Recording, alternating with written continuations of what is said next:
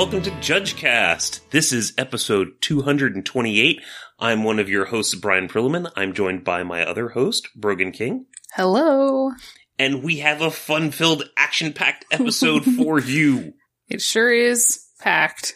It is jam-packed. We're going over... So normally for these sets, when a new set comes out, we do a release notes episode where we talk about, a few of the new mechanics and a whole bunch of the new cards. This set is a little different in the fact that it's got, approximately a jillion mechanics in it. So we're going to talk about a jillion mechanics. Modern Horizons is full of mechanics, but not the kind that comes to fix things in your home. Right. Or that inspect your car and tell you, it's like, hey, your air filter's dirty. Do you wanna? But they're not really. They'll bring it out and they'll be like, it's like $80 to fix or $5.99 on Amazon. Your call. It's up to you. Yes, but to help us out with these, because there's a lot of mechanics and it's too much for just two people. We have a third person on this episode. We have Eric Aliff. That's Eric with a K. I'm glad you got that. That's his actual middle name, with a K.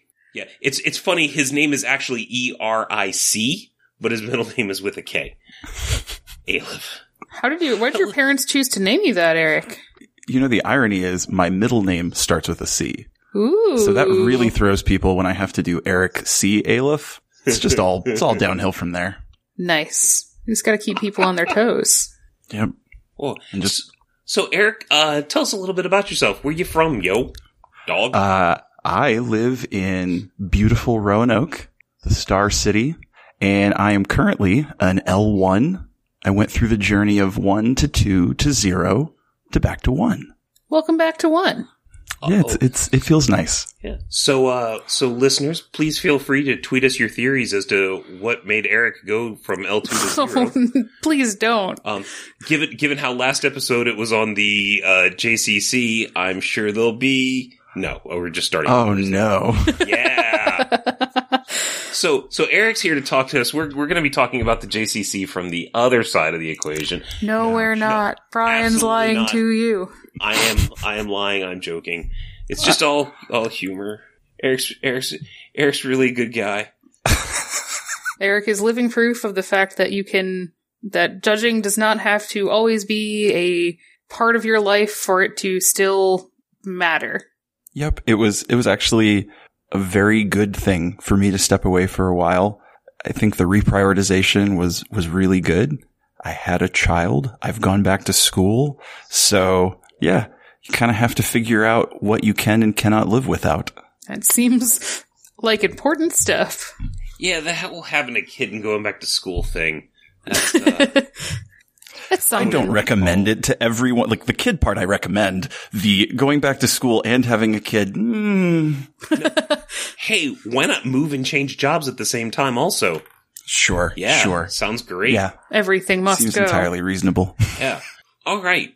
So, to go through these mechanics, there's not a cajillion or a billion or even 1,000. There's 40-ish. 45, I counted earlier.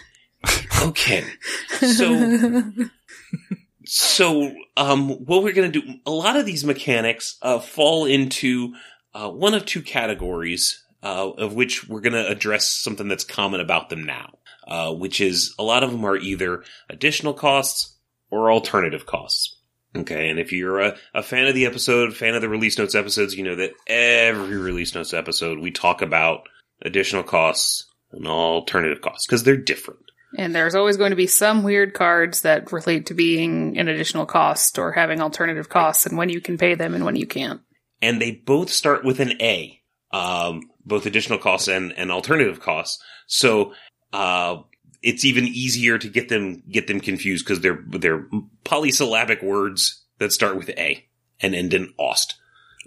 And even though they sound the same, they are different beasts. Yep. Okay, so let's start off. What's an additional cost? That's the easier one, right? Additional costs are costs that you pay in addition, oh snap, to the mana cost of a spell or ability. Sometimes they are required Sometimes they're optional. These costs could be mana, they could be discarding a card, sacrificing a creature. There's all kinds of different additional costs. You have to pay for it at the same time as you pay the mana cost. So if it's as an additional cost, sacrifice a creature, you have to sacrifice that creature at the same time as you're paying your mana. If there are multiple abilities or effects that are adding additional costs, they're all going to apply. You have to take them all into account. You announce your additional costs when you cast the spell or activate the ability, and the additional costs don't change the CMC. They don't change the mana cost of the spell, but they change what you're paying for it, and that's additional costs.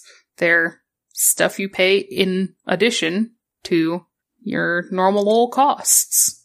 All right. I'll tackle alternative costs, and then Eric, you can jump in with Snow. Sounds good. All right.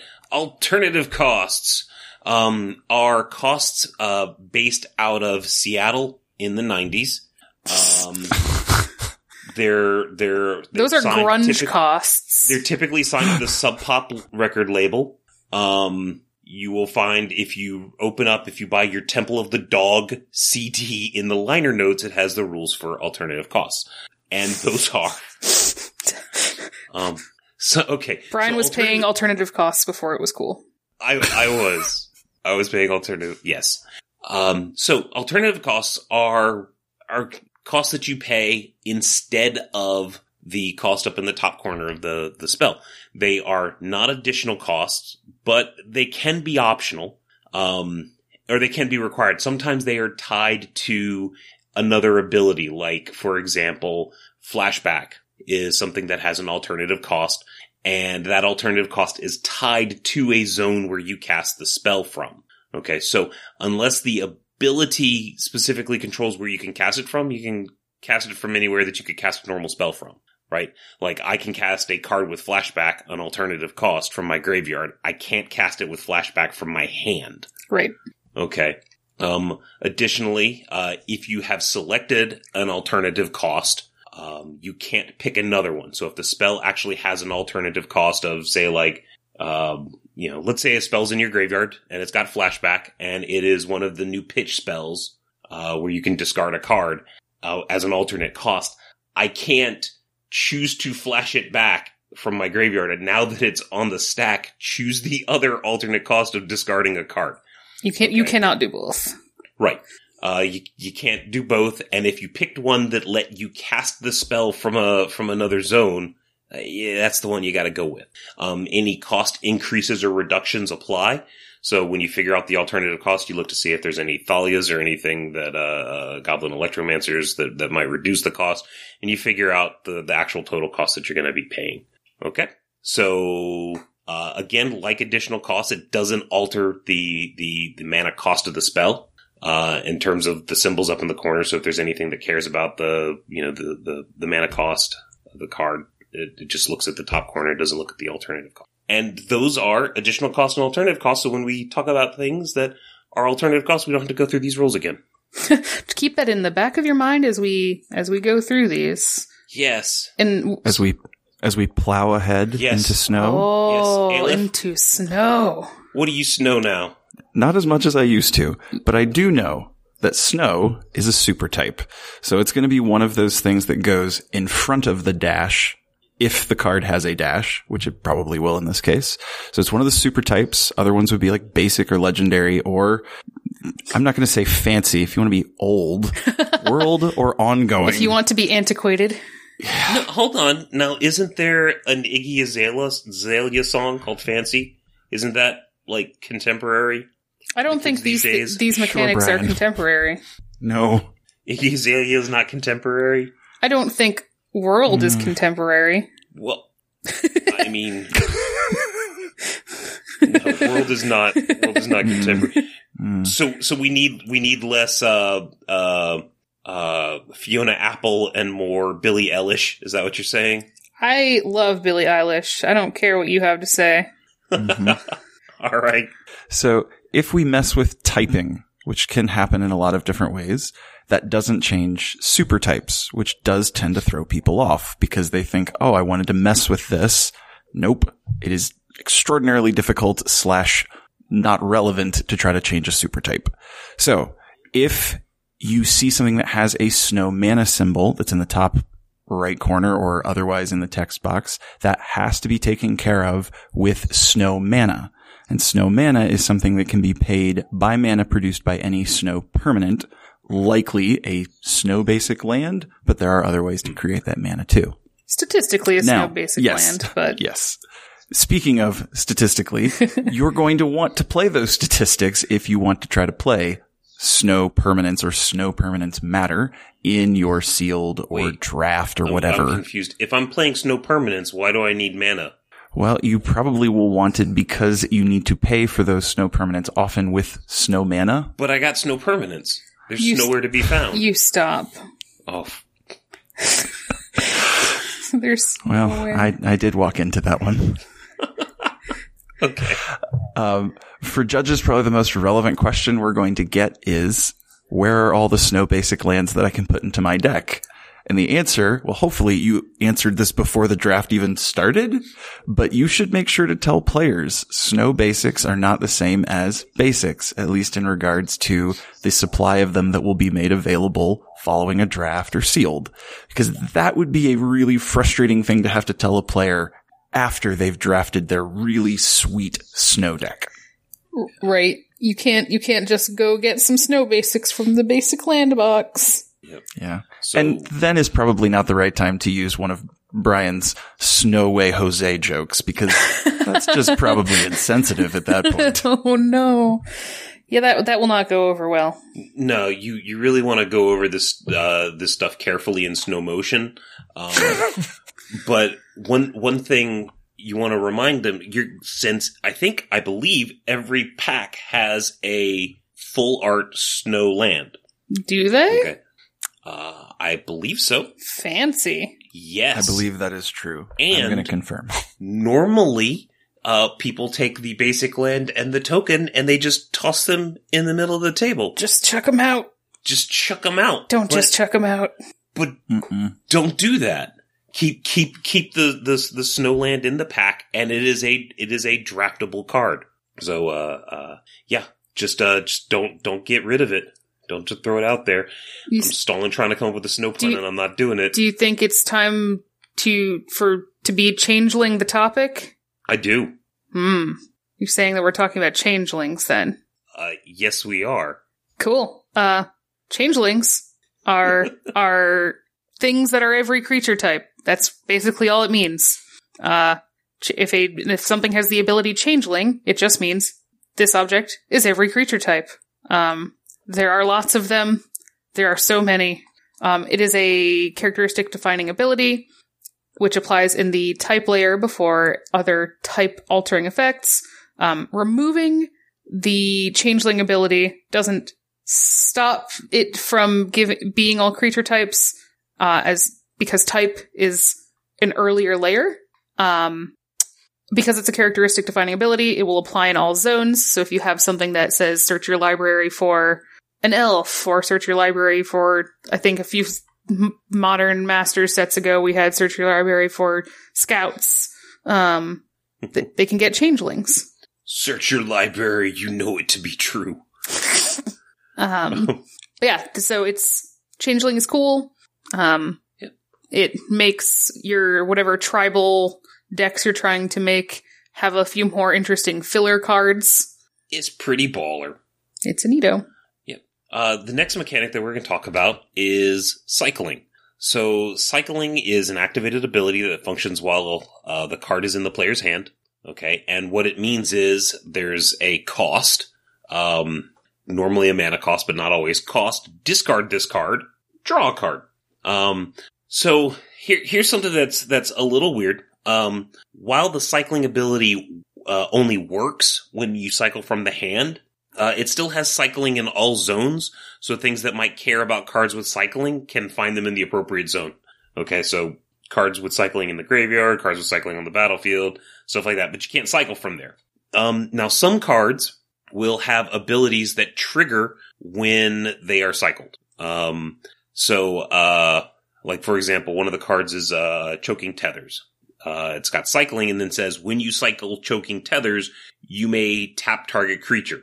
Now, what's going to happen is, that ability that when you cycle choking tethers, you may tap target creature, that's going to happen before you draw the card. Yep. This can be important. Right. So do the thing that triggers off of cycling before you draw the card. Before. And I'll also add, there's one Windcaller Aven that says when you cycle Windcaller Aven, target creature gains flying until end of turn. I have a feeling we will run into situations where a person says, oh, that definitely happened. It's like, no. There's a target. You had to name the target, even though it didn't change anything about the battlefield. You still had to acknowledge the target before you decided to draw your card. So make sure that you're aware of things like that when you're trying to determine what was the order things actually happened in. Very true. Yep. So now here's a thing that I stumbled on while looking at the rules for this. The cycling ability is going to trigger from whatever zone the card ends up in after it cycles. So in my example where I was talking about choking tethers, when you cycle choking tethers, you may tap target creatures. It's going to trigger from the graveyard because the card's been discarded. Oh, so Yixla Jailer decides to say hello. We don't talk about that card. I'm sorry. Just feel sad right now. There's 45 mechanics in this set. If we start talking about Yixla Jailer. Okay, look. So battle cry. Battle cry. Battle cry. I am battle crying out for help. Yes. I'll take battle cry. Whenever a creature with battle cry attacks, every other attacking a creature gets +1/+0 until end of turn. Big flashing neon lights. Yeah, that signal pest is just going to sit there and help everybody, but he's still going to be really vulnerable. Yeah, make sure that you are aware the attacking creature doesn't get that bonus, and multiple instances do stack, as opposed to so many other abilities where multiple instances are redundant. So if I have 2 signal pests, they high five. They like it, yeah. They're friends. Hey, before is Signal Pest? If you call up the art for Signal Pest, okay. Are we going to play which part is actually his head? Well, I just wanted to point out because okay. What I thought was Signal Pest's head it's is his really hand. its arm. That's the claw. Right. Yeah. I thought it was like some sort of parrot thing, and it was like a beak with a big green eye. With the big mouth. It's got this, like, eating a sun or something like that. No, there's a little head, like, right below it. Yeah, in I the will middle. say, as someone who played Affinity for years, it was not until, like, well into the second, third year of playing that I realized that, and I was like, I've never seen this. How could I have not noticed? Yeah. What is this? It's that meme where like the butterfly's coming down or the fairy, and it's like, is this an arm? Is this an arm? Are you saying I should buy us back into the show now? Yes. All right, buyback is an additional cost. We already talked about what those are. Buyback will appear on instants and sorceries, and it is a self-replacement effect. If you pay the buyback cost, you put the spell into its owner's hand instead of that player's graveyard as it resolves. That's about it. Small things to note. The spell does have to resolve. If it gets countered, you're sad. You have not bought it back. So what happens if I try and pay, since this is an additional cost, and I do an alternate cost, like, say flashback. So I cast it with flashback, and then I pay the buyback cost. Card goes back in my hand, right? That's not how flashback works, unfortunately. Nope. Your spell is still Flashback takes super precedence. She-gown. Well, flashback says it's also a replacement effect, but it says exile this card if it was to go anywhere else. So buyback says, oh yeah, we'll put it in the hand, and flashback goes, you know what? I think putting it in the hand is anywhere else. How about no?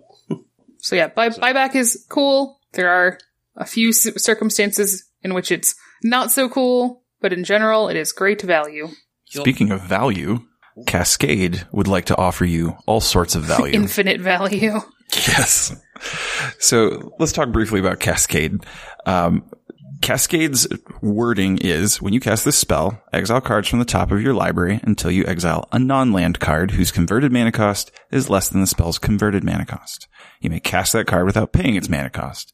Then put all the cards exiled this way that weren't cast on the bottom of your library in a random order. That's a lot of words. It is. So let's break down the things that are most relevant to us. First of all, when you cascade, the spell that gets cascaded into will be resolving first, because it's going to go on the stack and it will resolve before the spell with Cascade resolves, because Cascade is not a resolve thing, it's a cast thing. All right. If that's weird wording.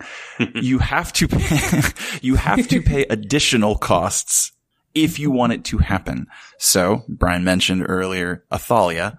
If you have something cascade, you will still have to pay the extra cost that Thalia would require, even though it says you can do it without paying its mana cost. You still have to take care of the additional costs. You can't pay alternative costs. So, for instance, I'll mention the Force cycle. Most of the Force cards cost a lot of mana. You can't say, oh, no, I'm going to pitch a card and see no mana. That's not going to be the way that works. I'll also mention that X spells don't usually go the way you want them to when you try to cascade into them. The obligatory X spell. Yeah. Maybe don't do that in your deck. You don't have to cast the spell. You are not obligated to. And I know it's super corner case, but you may run into a situation where the only target for a particular spell that you have would not be favorable for you. You're not required to. However, if you do that, it will become part of that set, because it says you're going to put all the cards on the bottom that weren't cast. So it becomes part of that set of cards that will go to the bottom of your library in a random order. Last thing, if you run into another Cascade spell with the Cascade, get on that roller coaster ride again and go for more fun. Cascade again. Cascade again. Yep. Oh yeah. So Cascade, then Cascade is one of my favorite sets of words. That's good stuff. Oh yeah. Speaking of good stuff, we have Convoke. Convoke we've seen a few times. It's basically a tap duders to make spells cheaper mechanic. And it is a ability that functions while a spell with Convoke is on the stack, and it means word text a lot. Yes, this is where we do, like, if you ever played D&D and the dungeon master pulls out the box text for a module. Yep. We're getting ready to dive into some box text here. For each colored mana in this spell's total cost, you may tap an untapped creature of that color you control rather than pay that mana. For each generic mana in the spell's total cost, you may tap an untapped creature you control rather than pay that mana. So basically, if you got a spell with Convoke and you don't want to pay green, tap a green creature. And if you don't want to pay a colorless mana, you can tap any old creature you want. And it's going to reduce the amount of mana that you have to pay for the spell. So you're going to tap these creatures while paying the cost. So when we talk about, like, the steps to casting a spell, the last step you do after you've figured out the total cost and all that stuff, you're going to tap the creature. The final step is paying the cost. So you're going to tap these creatures while you're paying. Creatures tapped this way, air quotes, convoked that spell, if it matters. If you have something that cares about convoking something. Right. Convoke is not an additional cost. It's not an alternative cost. It is not a cost reduction mechanism. In a sense, it's kind of making your creatures like Llanowar elves, you know? I say in general because when you get down into the fiddly bits of the rules, it doesn't quite work that way. But there's a lot of hand-waving. There is a lot of hand-waving, but up at the high level, you can just think of them as like all your creatures can just tap for a mana on a Convoke spell. I will say the one thing that is different about a Llanowar elf is because the spell is doing the tapping. Unlike a Llanowar elf, which has to deal with summoning sickness, we get to kind of shrug our shoulders at that. Oh, yeah. This is not there's no summoning sickness. Yeah, we don't care. And then multiple instances of convoke. If you are somehow able to make a spell convokier than it already was, it's redundant. Yeah, you cannot make your creatures count for double mana if you somehow have 2 instances of convoke on your spell. Yeah, there were some weird things with convoke in the past where you could kind of try to double dip on some creatures, but you kind of can't do that anymore. Gross. I'm gonna dash away from that topic. Okay. Dash is an alternative cost that lets you basically get hasty creatures that return to your hand at the end of turn. Dash functionally is 3 abilities that say you may cast this card by paying a dash cost that is typically less than the normal mana cost. So you can pay the dash cost rather than paying the mana cost. Also, if this spell's dash cost was paid, return the permanent this spell becomes to its owner's hand at the beginning of the next end step. That wording is a little weird, saying the permanent this spell becomes, but that's just because you're looking at the spell on the stack, and it is currently a spell, but it will become a permanent at the time when the second part of the trigger will be relevant, and at that point it will be a permanent. And then, as long as this permanent's dash cost was paid, it has haste. So you have a hasty friend, and it returns to your hand. It's not particularly exciting. If you are paying the dash cost, you're still casting it because it's an alternative cost, so you can counter it. Yeah. I think the most complicated thing about it is what to do when players say they forgot to put it back in their hand. Ugh. Ugh. But we won't delve into that right now. Nice. Yeah, do. Yeah, do. Yep. Mm-hmm. Delve is very similar to Convoke. Both of them are trying to find ways of paying for your cards without having to use mana. In this case, the one major difference is Convoke, you can get different colors of mana. Delve, you can't. You're only going to get generic mana. See, it's a 1-to-1 ratio. For every card you exile out of your graveyard, you can count that as one of your generic mana. It's not necessarily, or it does not qualify as an alternative or additional cost. Like I said, it's similar to Convoke in that it's finding a way of paying the prescribed cost. Yeah, it's very similar to Convoke in that it's just changing how you're paying for things, not actually changing a cost, which I believe did not used to be the case, right? Did it used to change the cost? Or am I wrong? I don't think it changed the cost. I think when they introduced Delve is when they changed Convoke to function similarly. I feel like when cons came out, they did do something that I could be very wrong about. Yeah, that's what I'm remembering too. But I'm going into scary territory. Yeah. Well, I mean, we don't expect people to, crawl over this kind of stuff and devour every rules change. So, do you want to devour this mechanic instead? Yeah, I'm gonna pick it up and I'm gonna eat it like corn on the cob. So, Devour N. So some abilities will say like Devour 3, Devour 4, and what that means is, so Devour N, what that means is, as this object enters the battlefield, you may sacrifice any number of creatures that you have. If you don't have, 4 creatures, you can't say like, oh, I'm going to sacrifice 4 creatures. I'm going to sacrifice your creatures, Brogan. How dare you? Yeah. No, you won't. Do that. This permanent, whatever, enters the battlefield with N +1/+1 counters on it for each creature sacrificed this way. So Devour 2 means it's going to get 2 counters for each creature that it eats, essentially. This is a replacement effect that modifies how the permanent enters the battlefield. It's not a trigger. Okay, so, you can't be like, oh, I missed my trigger. It's I'm going to do it later. It happens as you are, so I'm going to cast the spell. And my opponent does not know how many creatures I'm going to gobble up before the spell goes to resolve. So so they can't find out in advance. Yep. All right. We're gonna dredge into the next one. No. Why not?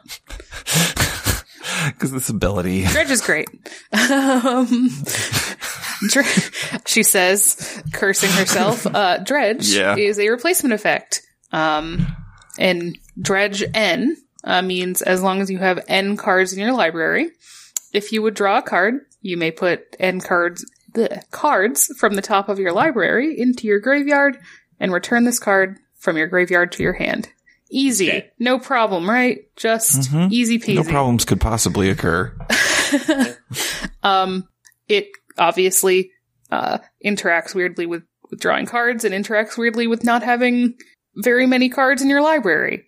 You do have to have at least N cards to dredge. You can't use it to somehow save you from milling out, from drawing from an empty library. If you don't have those N cards, you cannot choose to replace it, so you just get to draw a card, and if you have no cards in your library, that's very sad. We have a new friend, Narset, that I don't remember exactly what Narset says, but your opponent cannot draw more than one card per turn. I know I did not rules text that correctly, but you said cannot, there's the idea. You said I can't. Can't, sure. Yeah, you did that contraction thing that, wait. Androids can't do contractions either. Ooh. Oh, look, Ooh. Mystery solved. Did we just... Moving on, so we don't have to go through that whole ordeal of identifying the androiditude here. Yeah. Yeah. But Narset basically... Oh, sorry, go on. No, if I am the opponent and it's my turn and I replace my first draw with a dredge, I can keep replacing a bunch of draws with dredge as long as I want until I actually draw a card. At the point when I draw a card, I can no longer replace my card draws with dredging because Narset is preventing me from drawing a card. So I never have the opportunity to replace my draw with a dredge because I can't draw a card. But if I just dredge forever and never draw a card, I'm never drawing a card. You've never drawn your first card for the turn. Clever. Yep. I believe we went over that in the War of the Spark release notes, but this is a separate beast. Narset just can we just have a sidebar about Narset for a second? A sidebar set? Yes. Oh wow. Nice. So hey, players. Hey, when your opponent has a Narset, let's chat. Pull up a chair. Let's. This is some advice from Unky Beepril to you. When your opponent plays a Narset, they're gonna want you to draw that card that you're not supposed to, so that they can do the Thoughtseize fix. So please, just put like a dice or a bead or something like that on top of your library, so that when you go to draw a card, you're gonna be like, oh, I can't do that. The other thing is, it'll also help you remember, so if like you're playing Legacy, you're not gonna cast Brainstorm. Like you can't cast Brainstorm and then realize that it's really, really bad for you and then want takesy backsies. So yeah, Unky Beepril says no takesy backsies. Thanks, Unky Beepril. Thanks. Yes. So please just put like a dice or something on top of your library. Okay, you'll be much happier. And now you know. Now we're back. Yes. So just like talking about Narset and Dredge again, it is something we talked about already. It's an echo of our previous episode. Is that a bad joke? Yeah. We make it through. I will take Echo, which is, thank you. At the beginning of your upkeep, if this permanent came under your control since the beginning of your last upkeep, sacrifice it unless you pay whatever the cost is. The big thing is, if you forget to pay the Echo, this is a detrimental trigger, and the opponent has a turn to point it out to make them pay for it. With turn-ending shenanigans, just make sure, it knows whenever the next upkeep is. Whenever that happens, it knows. Ooh. And the other thing to remember is control changing effects. It still looks at, so if this permanent came under your control since the beginning of your last upkeep, sacrifice it unless you pay the cost. So it looks to see who's control, who's last upkeep, and then you have to pay those costs unless you want to sack it. So which, if I gain control, I'm not going to judge you on that one. If I gain control of your echo creature, I'm going to have to pay the echo cost? Well, if this permanent came under your control. Since the beginning of the last upkeep, sacrifice it unless you pay costs. Well, but... Yeah. But you get to have it. How I wanted it to go. You get to have it for a turn. Okay. All right. Next mechanic. The next mechanic is Echo. So Echo means nice. No. Yes. The next one is Entwine. For those of you following along alphabetically. Entwine. Okay, so Entwine appears on modal spells. We know what modal spells are nowadays, and it functions while on the stack. So Entwine is an additional cost. So most modal spells have you pick, one or two. Like if it's got 4 options, it'll say, pick 1 or pick 2, or it'll have 2 options, say pick 1. Entwine is an additional cost that just says like, hey, why pick 1 or 2? Why not all? All is good. Why not like all of them? Why not all of them? And so that's what Entwine does is when you start to cast the spell, before we declare targets, we announce our intent to entwine, and then we're going to get all of the options. So if some of the options target, go ahead and make your targets, and then we go through. And then when we go to resolve, we're going to resolve the bullet points in order. So we're going to do the first one, then we're going to do the second one, maybe the third one if there's such a thing. But that's Entwine. Entwine is the ultimate greedy card, where it's just like, I want them all. They're all my favorite. It's like picking a mode is like picking between my children. I have so many favorites. Not really. You actually always have a favorite. But Brian, you only have one child. I do, but I gotta speculate that when you have more than one, you actually have a favorite child. You chose a mode. You chose a mode, right?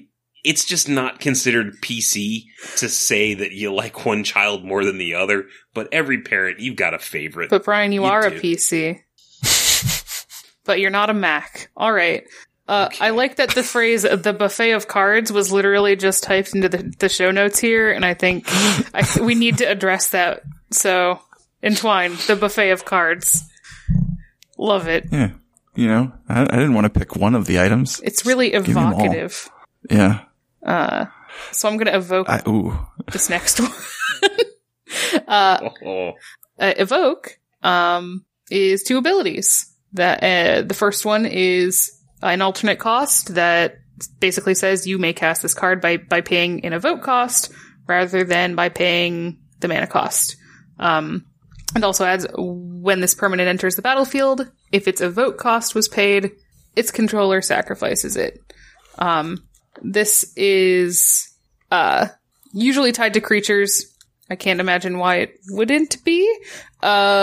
Tied to creatures with enters a battlefield or leaves a battlefield triggers. Because you can get some sort of value off of your evoke. So if it's something with an enters the battlefield effect, it may be cheaper. Or if it's something with leaves the battlefield triggers, your evoke cost might be more expensive to get that cool immediate sacrifice advantage. I said that right, correct? Did I say that the way I meant to say it? Maybe. Anyway. I don't know. So a lot of times the evoke cost is less than the normal casting cost, because all you do is get this spell effect. But yeah, basically, like my friend Mole Drifter. Yes. If your creature or permanent enters the battlefield and you're somehow able to give your opponent control of it when you've paid the evoke cost, they get to sacrifice it because they're the controller. Right. So while the evoke triggers on the stack, you somehow give it to your opponent, or do like an exchange or a swap or something like that. At instant speed somehow. Yeah.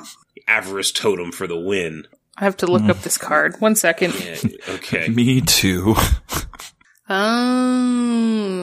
Avarice Totem. What? Okay.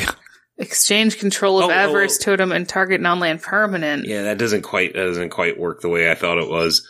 Never mind. Because it's with Avarice Totem, it's not, exchange, whatever.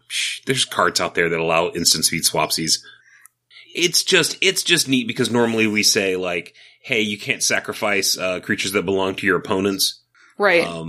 But this is something where it's the controller of who sacrifices it, and it's determined on resolution. So it doesn't matter if you control it or if your opponent controls it. It matters who is the controller at the time that ability resolves. Yeah. Because I am who I am, I want to talk about Evolve too, because it's typically a Simic mechanic, but I believe the one card that this is on in this set is not a Simic card. What? I'm pretty sure, right? Wait, say that one more time? It's on a slug. Yeah, the slug. Please read the flavor text. I gotta go find the slug. Oh, where is the slug? Oh, I found it. Gluttonous slug. I take exception to this flavor text. The art, sorry, the flavor text. I was too distracted by the beautiful art. The flavor text on Gluttonous Slug is "No amount of salt will save you," which, is my motto at a Magic tournament. I was going to say, I feel like this would be one, I just want to keep a few copies, and then after like a judge call, just slide it over to a player. There you go, buddy. I feel you. So I don't know. I feel that there's going to be some people who are going to try and prove this flavor text wrong. So somebody's going to make it their personal mission to prove this flavor text wrong. I'm sure there's an amount that will save me. But Evolve is cool. And it basically means whenever a creature enters the battlefield under your control, if that creature's power is greater than this creature's power, and or that creature's toughness is greater than this creature's toughness, put a +1/+1 counter on this creature. It's great. You get some counters if you play other stuff. And with this Gluttonous Slug, you play it, and then you play a 1/1, you get a counter on it. So good. Yay. So you compare power to power and toughness to toughness. If the power is greater than the evolved creature's power, awesome. It doesn't have to be both. It only applies to creatures that enter under your control. So if my opponent starts playing some big butt creatures, I don't get to evolve. This can get weird because it's an intervening if, because it's whenever a creature enters the battlefield under your control. If that creature's power is greater or that creature's toughness is greater, put a +1/+1 counter on it. So it checks both when the ability would go on the stack and when it resolves. If a creature has multiple instances of evolve, they do stack, which is great. There are some things we were talking about earlier where abilities do not stack. If somehow your creature with evolve becomes a non-creature permanent with evolve, Commander? So I made the mistake of not reading this line when I was looking at Evolve, because I was only looking at the first page and there was a line break. Brian, can you explain to me what this means? Yeah. Okay, so what Evolve says is whenever a creature enters the battlefield under your control, if that creature's power is greater than this creature's power, all right? So, I drop a 3/3. Well, somehow if my 2/2 creature with Evolve becomes an enchantment or an artifact, then you can argue, well, it doesn't have a power and toughness, so its power and toughness is 0, so the 3/3 is greater than it, so it evolves, right? I get the +1/+1 counter. Shut up, no. But no, because it says then this creature's power or this creature's toughness and this creature's... A lot of times when it says this creature's power, this creature, it refers to this permanent. It just means this object. Right. So they're actually specifying where it's like, hey, if it's not a creature, it doesn't have a power and toughness. You can't, this is one of those cases where comparing, null to a number, you don't treat it like 0. There is no power and toughness, so it can't be less than something else. All right. I walked myself into danger with that one because of the power of page breaks. The power of page break. All right, I'll do the next one. It's Exalted. Nice. So this is funny.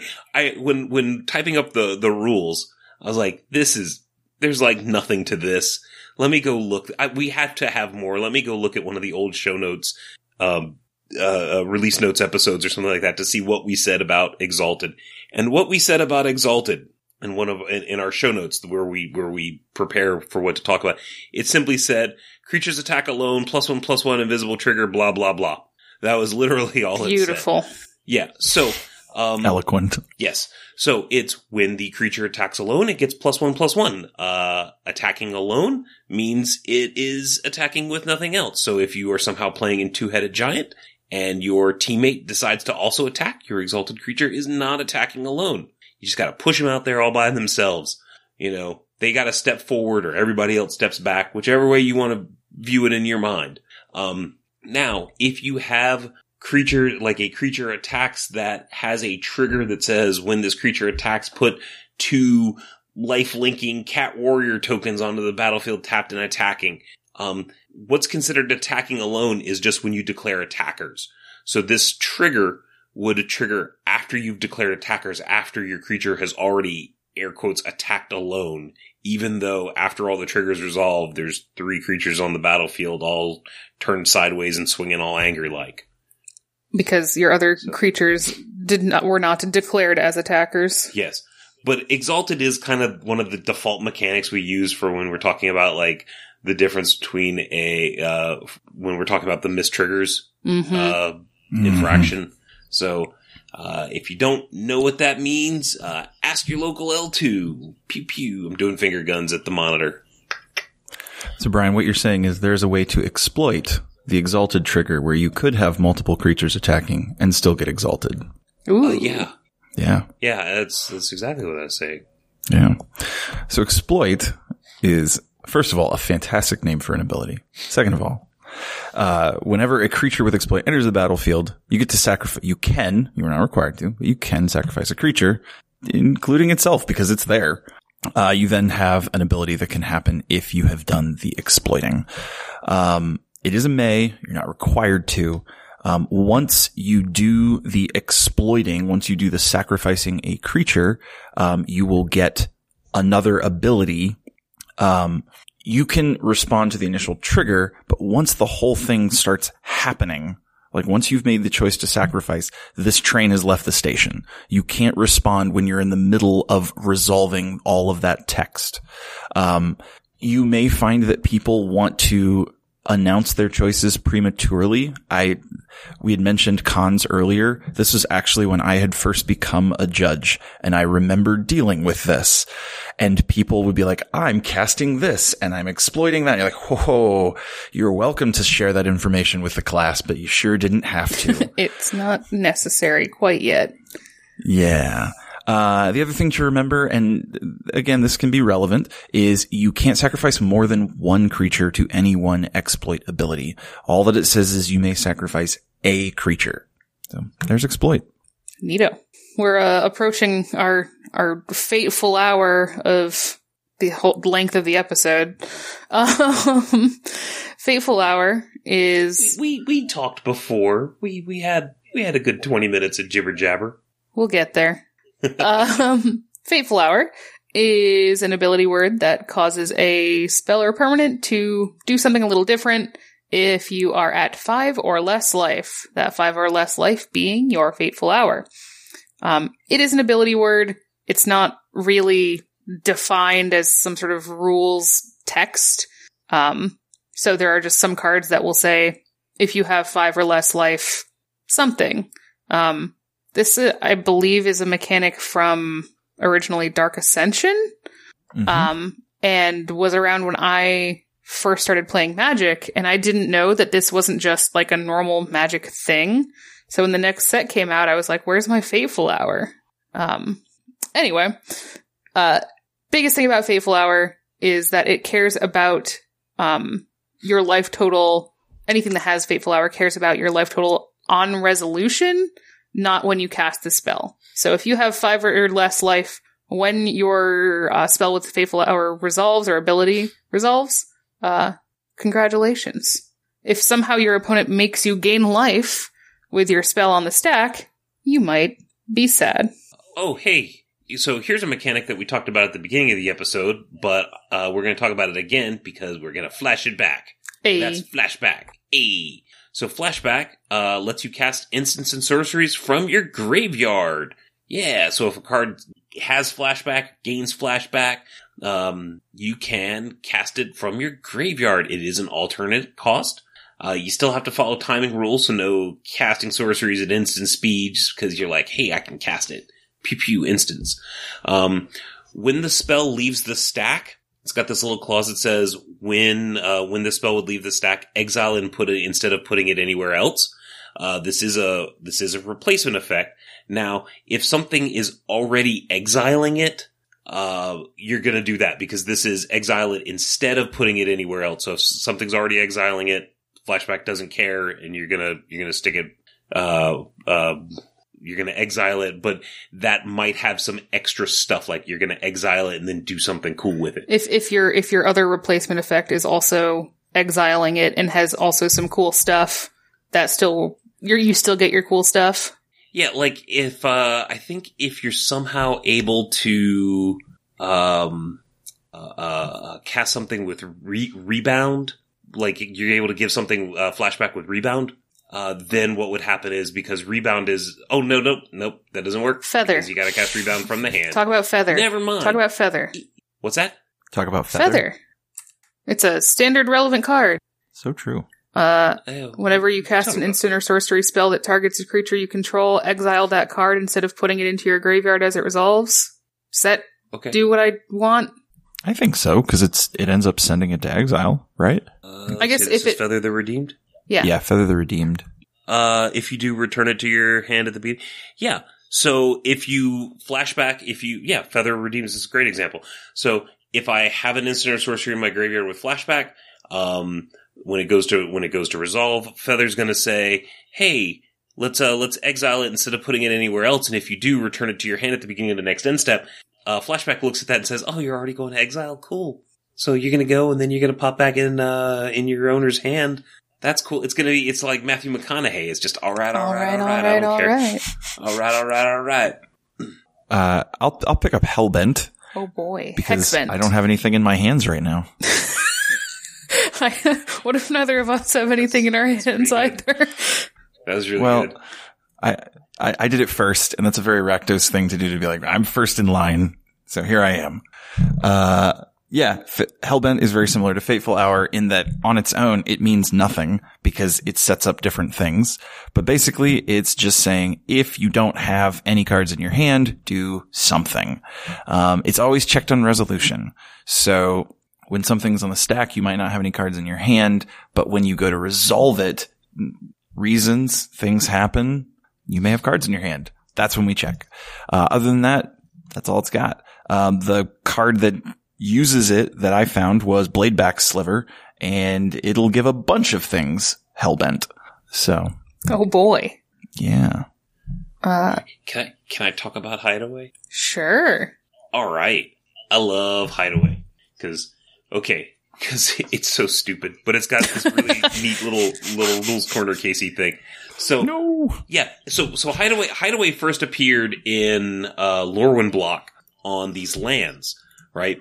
That had these really cool art pictures. They were like, here's a bridge and here's a hill, here's a big tree, and then when you jumped over to Shadowmoor, those things animated, and you saw that it actually was a dragon in the hill, or a troll was the tree, and you could see where the art kind of changed. But none of that art stuff is relevant to what Hideaway does. Good story, though. Yeah. So permanence with Hideaway enters the battlefield tapped. That's a replacement effect, so they just straight up enter tapped, and it has a trigger that says, when this permanent enters the battlefield, look at the top 4 cards of your library, pick one of them, and then exile it face down, and put the rest of the cards on the bottom of your library in any order. That exiled card, and this is crazy nuts, the exiled card, so you have an exiled face down card that gains an ability that says any player who has controlled the permanent that exiled this card may look at it in the exile zone. And this is so stupid. Because I play my Hideaway land, Okay, I look at my 4 cards, I stick 1 under my hideaway land. If my opponent steals my hideaway land, okay, they might be able to do a thing. Normally cards with hideaway gives you some sort of ability to do something with the exiled card, because otherwise it would just be exiling a card and then just never get to use it. But they could steal your land, and then, well, could they look at it? Sure, they could look at it. But then if I steal my land back, they still get to look at my card that was hidden with hideaway if they forget. Now, this was novel at the time because you used to not be able to do that. So there's a rule right now that says, hey, if something lets you look at a face down card, even if that effect ends, you still get to look, you can still look at the face down card. If you were ever able to look at it, you can. But that rule didn't exist at that time. And that's why hideaway has this weird clause in it that's kind of redundant now. That's so weird. It is. It's so dumb, but it's great. And so hideaway appeared on the cycle of rare lands, and now it appears on a human wizard. Yeah, I just found that. Because I saw that you put creature. I was like, creature? I thought this was just lands. Right. So and now it seems a lot more relevant because we have so many treason effects where it's like, well, I'll yank this for a turn, and oh, now I know what it is. Right. Yoink. Right. Although if I steal it for a turn on this particular card, Watcher for Tomorrow, it says when Watcher of Tomorrow leaves the battlefield, put the exiled card in its owner's hand. If I yoink it and then kill the creature, I just gave you a card. Whoa. Nice. Yeah, that's a real kicker. Hey. I gotta ask Brian before I start talking about kicker. Brian, why did you say everything is kicker in the show notes here? Everything is kicker. I don't think everything is kicker, but kicker is pretty straightforward. Everything is kicker. Because kicker is, especially in the early days, it was just straight pay more mana, get another effect. More. That's basically what it is. You pay an additional cost and you get some sort of additional effect that it's basically, Right. If you paid, when you cast this, if you paid the kicker cost, it gets 2+1/+1 counters or something. Sure, but I mean, we could look at some cards like, something with like splice onto instant or sorcery, right? You just be like kicker. I guess that's kicker. Onto another card. Splice onto another card. So you can kind of make kicker do. I think they said every mechanic's like kicker or something else. Like every single mechanic, like every mechanic can be like boiled down into 2 other things, 2 mechanics. So yeah, everything's kicker. It's a little tongue in cheek. Yeah, I super, like, after you explain it, I super understand what you mean in that it's just, you pay some sort of additional cost and you get some sort of cool thing. If you're paying your kicker cost, you announce it while casting your spell before you declare targets. And some things care about, usually if you're casting something with kicker, it cares about if it was kicked. So, like, if such and such thing was kicked, it enters the battlefield with 2+1/+1 counters on it. Or if this spell was kicked, you get some sort of additional effect. And an object is kicked if one or more of its kicker costs are paid. So it may have multiple kicker costs that could create different effects. Now I'm singing that Beastie Boys song where they just go, kick it! I don't know that song. What? You gotta fight for your right to party. I know. No? I think I may have listened to that song twice. Ever. I should level up my music taste, huh? You really should. For the love of God. Oh, goodness. Okay. So the next 2 are just awful. Eric, do you want to do the next one or Audible? Which do you want? Do you want to level up or manifest? I'll do manifest. Okay. All right. I want to hear you talk about this. Okay, level up is. I really never thought I'd see this again. When I saw that level up was in the set, I was like. But why though? Right. And they also put protection from everything on the same card, which is. I always feel like such a jerk answering questions about that. We're like, does it have protection from this? Is it a thing? Is it? Let's break out discrete math set notation. In the set of everything, is this in that within set? that set? Yes. Well, then it's got protection. Okay. So level up. Okay. Reading the comp rules for level up is like reading some awful math textbook. Okay. So here's what level up does. Okay. For real. It's a card. It's got a special format. It's got a special frame. And it doesn't have the creature stat block in the normal box. It's got the stat block in the main text box of the card. It's not in the bottom corner. So it's going to have like 2 or 3 stat blocks. All right. The top stat block is just what it is naturally. Okay. So Hex Drinker is green mana for a 2/1 snake. Cool. Okay. But it has this ability called level up. Level up, it has a cost, and you pay the cost only as a sorcery, or at sorcery speed, air quotes. It's got a level up ability of 1, where you put a level counter. Ooh. Okay. Then it's got another 1 or 2 rows where it actually says, hey, if it's got a certain number of level up counters, instead of being a 2/1, it's a 4/4. Okay. So Hex Drinker for a green, it's a 2/1, level up of a single colorless. So I can play the 1, pay the 1, and when I hit 3 level up counters, it becomes a 4/4 with protection from instants. And it has that level up counter, or it has 3 counters, and I can continue to level up to 4, to 5, to 6, to 7, because it defines a range. If it's got 3 to 7 counters on it, it's got protection from instants and it's 4/4. If I go up to 8 though, 8 or more, it's got protection from everything. It's a 6/6. Now we'll talk about protection later, but writing all that out in rules text, you look at it on the card and you're like, okay, I can kind of understand, but these abilities and these little text boxes and these little arrows that say like level up 3-7, it actually has meaning in the rules where it's an ability that says, if the card has 3 level up, so between 3 and 7 counters, then it gains these abilities.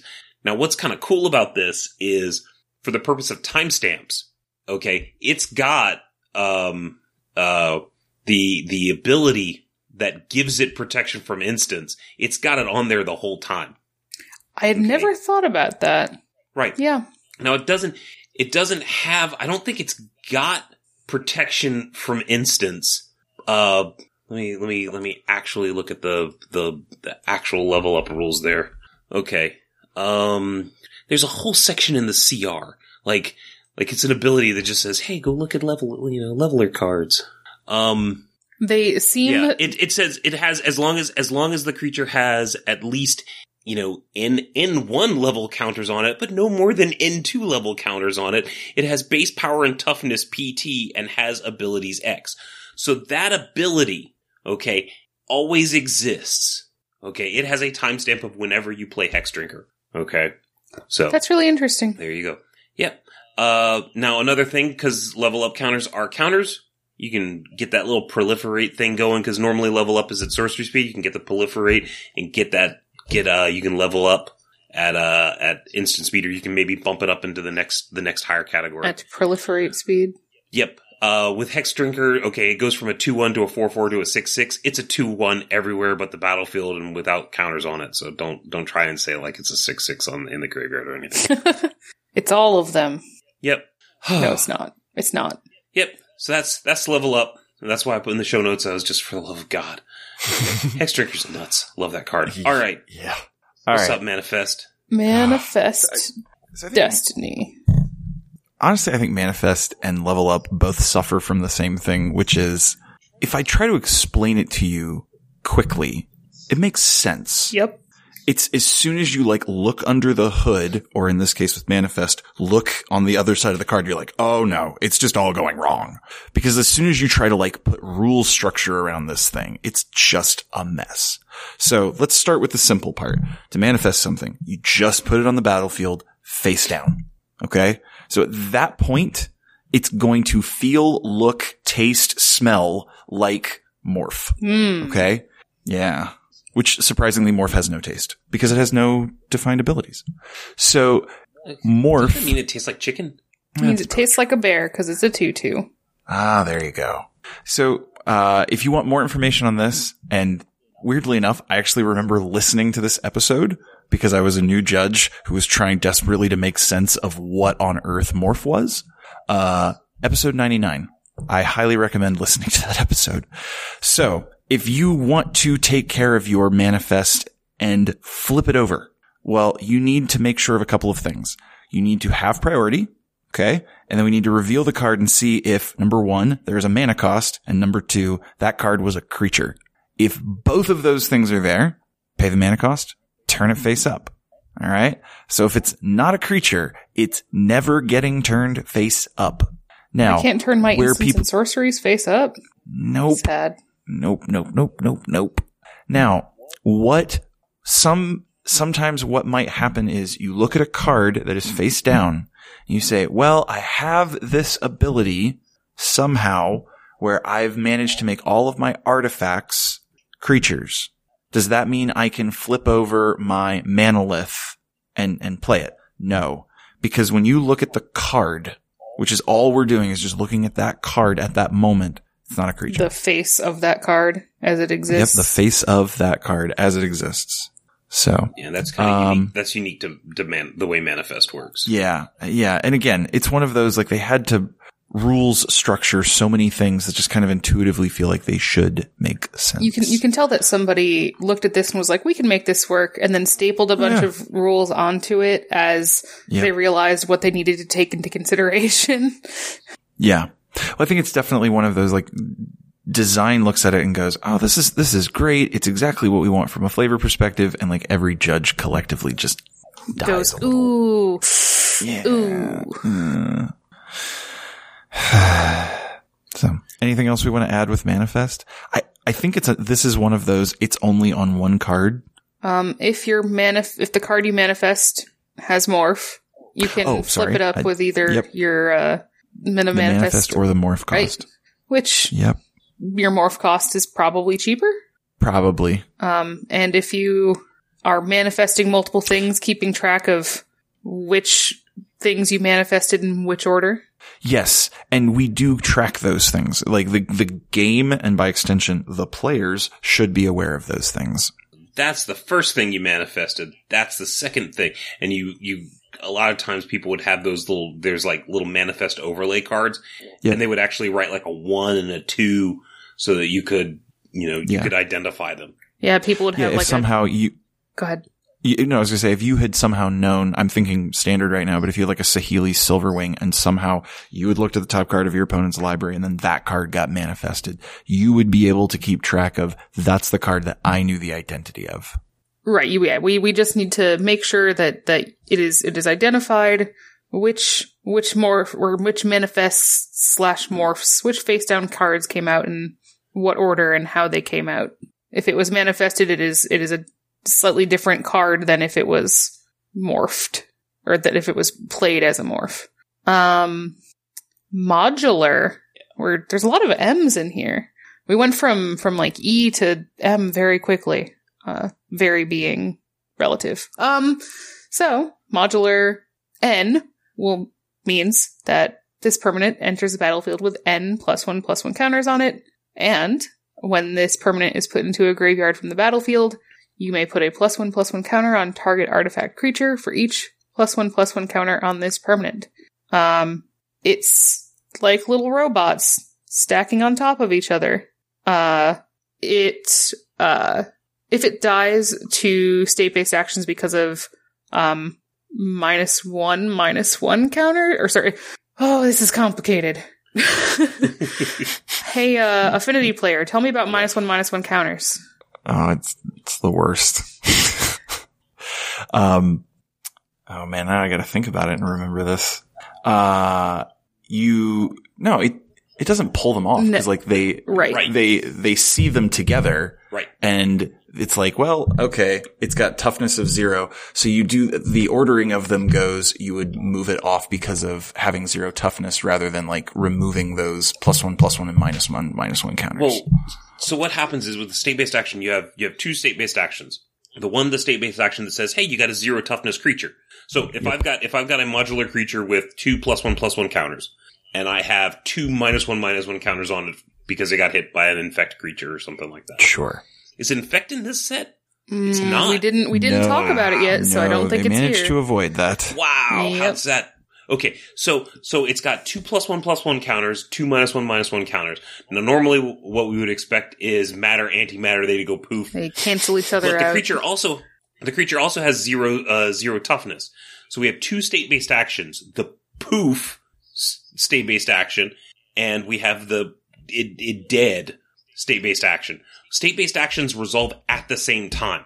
So we go from alive with a total of 4 counters on it, 2 +1/+1, 2 -1/-1. We go from alive with 4 counters to dead in the graveyard, because counters don't continue on in the graveyard, because you apply everything all at once. Well, right before it was put into the graveyard, it had 2 +1/+1 counters on it, which it modulars those +1/+1 counters. Still module it up. It modules it up. Beautiful. So there you go. And that's going to come in when we talk about Undying and Persist later. Yes. Yep. But before we do that, we're going to talk about the coolest card in the set. The literal coolest. The literal coolest card in the set. All right. So technically, Monstrosity is in the set, but we're really only talking about this because the card that it's on is called Chiller Pillar. It is an insane kaiju looking moth thing that all it needs is the deal with its sunglasses. It is absolutely absurd. Okay, so monstrous or monstrosity. Okay, monstrous is a designation with no real rules meaning other than it's kind of just like a marker. It's like a state of being that really has no meaning. It's very zen. So basically it's just to say that a permanent's monstrous. So monstrosity N means, it's basically there's going to be a cost, and then it's going to say monstrosity 2 or monstrosity 5 or something like that. And that means if this you pay the cost, if this permanent isn't monstrous, put N +1/+1 counters on it and it becomes monstrous. Cool. Now what that means is you can activate the ability a second time. Sure can, but it says if this permanent isn't monstrous, put the counters on it and it becomes monstrous. Well, it's already monstrous. And here's the other kick in the pants is if you somehow remove all those counters, they get infected away or something like that, it's still monstrous, so you can't re-monsterify it. Yeah, even if you lose those counter friends, it's still monstrous. It's so like Chiller Pillar, he don't care. He's just like, I'm monstrous. Yeah, I lost the counters, but I'm still monstrous. It's still who I am. It's still who I be. Right? And we can all relate to that in some way. We really can. And Chiller Pillar says as long as Chiller Pillar is monstrous, it has flying. So being monstrous in this particular case actually has some benefits. Not all cards with monstrous do, but Chiller Pillar, he's pretty chill. All right. That's all I got. I'm glad we got to talk about Chiller Pillar. I'm so excited about Chiller Pillar. It's a beautiful story, really. Let's talk briefly about Morbid. I think Morbid has just one piece that's relevant, but it's relevant actually to a lot of different abilities. And that is, it's an ability word that cares about something did a creature die this turn. And I think the important thing to keep in mind is the card that you are playing, like if it's a creature, that creature, it doesn't necessarily care about being on the battlefield. Like there are certain cards that say like, it needs to be on the battlefield when a thing happened. With Morbid, that's not always the case. It just wants to know, did a creature die this turn? So whether it's a creature or whether it's an instant sorcery, whatever it is, it just wants to know, did a creature die at some point in this turn? And yeah, something has died, you get a cool thing. Yep. Oh. Morbid doesn't appear in the rules a whole lot. I mean, again, this one actually is pretty straightforward. Once in just a list of ability words. All right. Ninjutsu. Great. File this one under the manifest and other abilities that sound so much better before you try to rules them. Yep. It's fine. No, it's all right. So ninjutsu is an activated ability that functions from a player's hand, with some hand waving around commander ninjutsu, which we're not. Sir not appearing in this film. We're not going to talk about. Ninjutsu with cost, as your ability means you pay the cost, reveal this card from your hand, return an unblocked attacking creature you control to its owner's hand. Again, this is all part of the cost, so you pay that ninjutsu cost, reveal it, and return your unblocked attacking creature to your hand, and that's your cost. And then put this card onto the battlefield from your hand, tapped and attacking. So that creature, when you activate this ability, that attacking creature is gone. Oh yeah, it's in your hand. Shigaon, it is bounced. It's in your hand. Bounced. You cannot respond to paying the cost of bouncing that spell. Or bouncing that creature. Your card with ninjutsu will remain revealed, from the time you announce the ability to the time the ability leaves the stack, regardless of why it is leaving the stack. So if that matters for something, you can't say, oh, you can't know what creature I'm ninjutsuing. I showed it to you just now. Good luck responding to it. So this ability may be activated only while a creature is unblocked. And that means no blockers were declared. And by that I mean, you can't just attack and before blockers say, oh, it's unblocked. It's literally something, there had to have been an opportunity for blockers to be declared in order for it to be unblocked.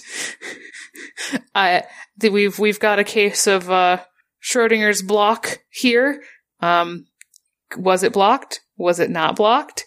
Who knows? And when you're considering when you can activate this ability, an unblocked creature will remain unblocked until the end of combat. So even if you want to deal your damage with your unblocked creature that you then bounce to your hand, you can wait until after it has dealt combat damage, and then ninjutsu it if you would like to. Yeah. This file this under rules, things the ability lets you do, but probably not a good idea in the actual game itself. It's allowed. It's a thing.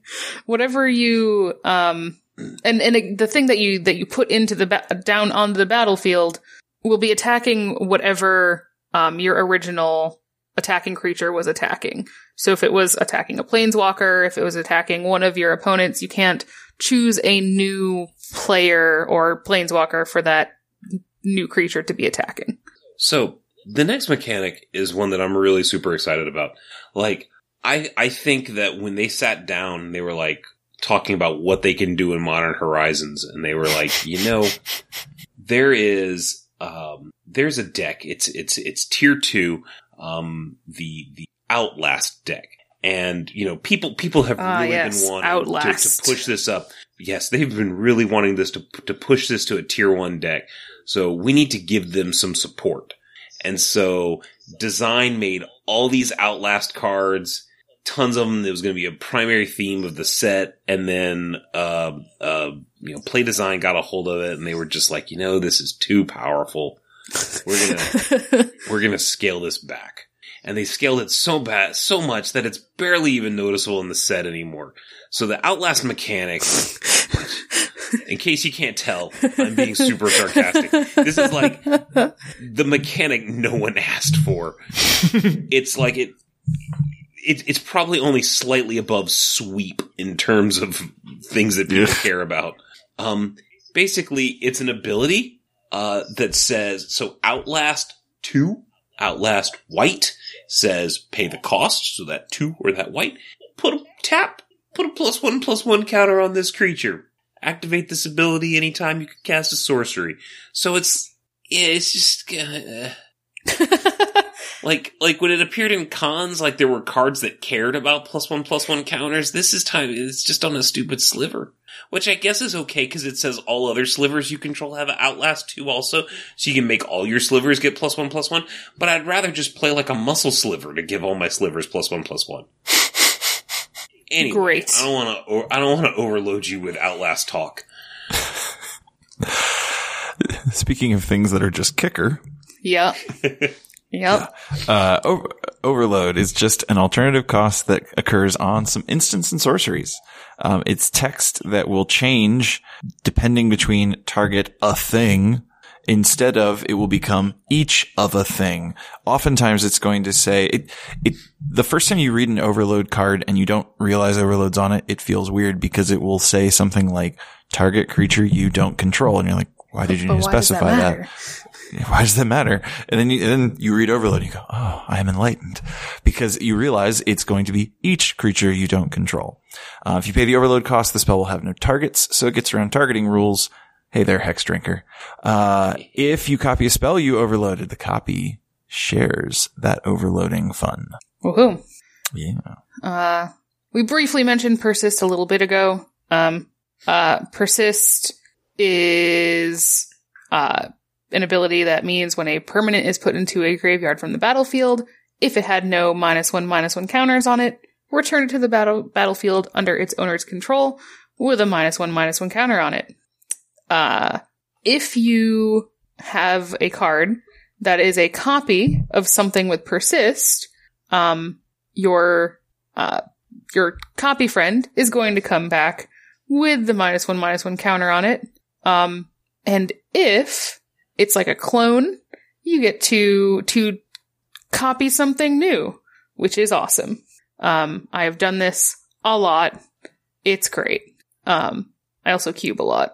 If somehow you can add a +1/+1 counter on your persisted creature and cancel them out, you get to continue persisting. And it turns out that this created some problems in Modern at some point. And thus, Modern developed problems.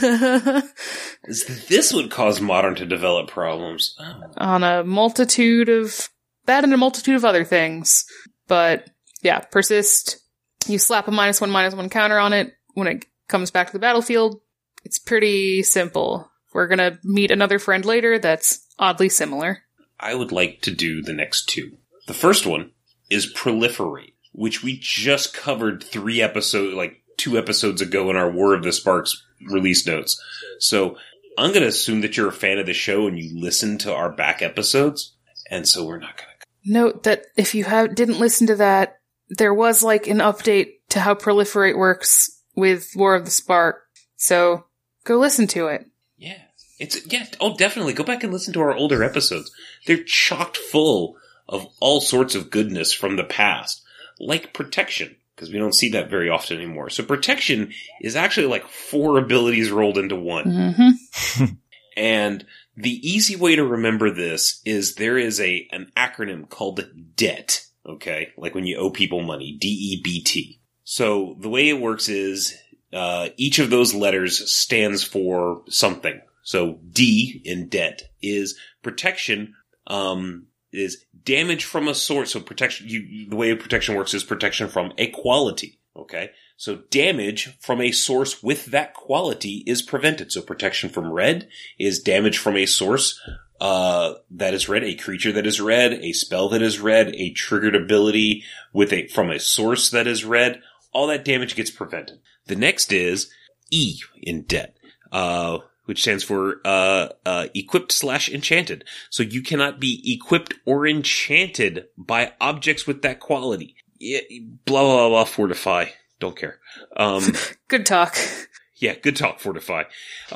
So if you have something with protection from green, you can't put a green enchantment on it. All right. The B in DEBT stands for blocking.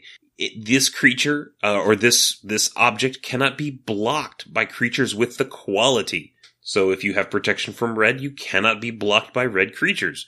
or red-white creatures, or red, white, and blue creatures. And then T in det is for targeting. You cannot be targeted by spells with the quality or abilities that where the source has that quality. So you cannot lightning bolt a creature with protection from red. Now let me ask this. If I have a Hex Drinker out and it's fully leveled up and I have protection from everything, can I target it with a... The answer is no. because everything... everything... So with the quality, everything contains all of everything.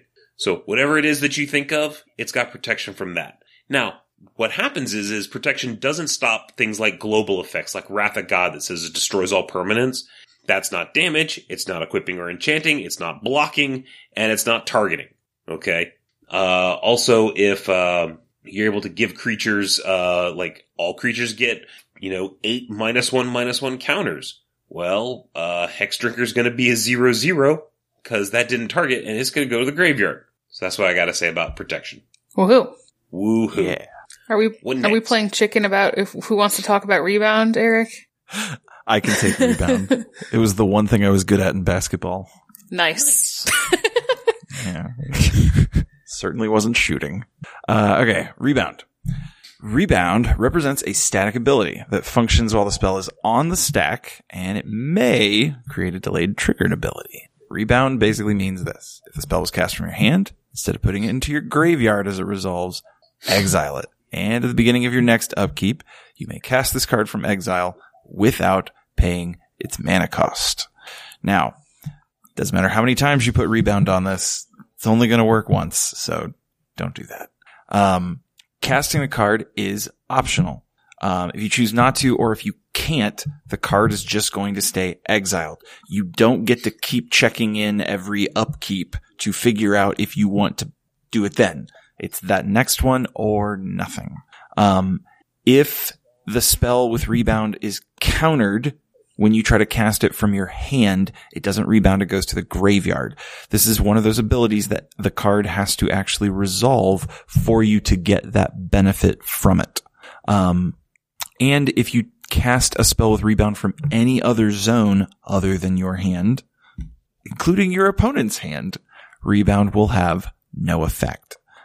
If a replacement effect, like let's say Rest in Peace, would cause a spell with rebound that you cast from your hand to be put somewhere other than your graveyard as it resolves, you can choose whether to apply the rebound effect or the other effect as the spell resolves. So you're saying you probably want to choose the rebound one?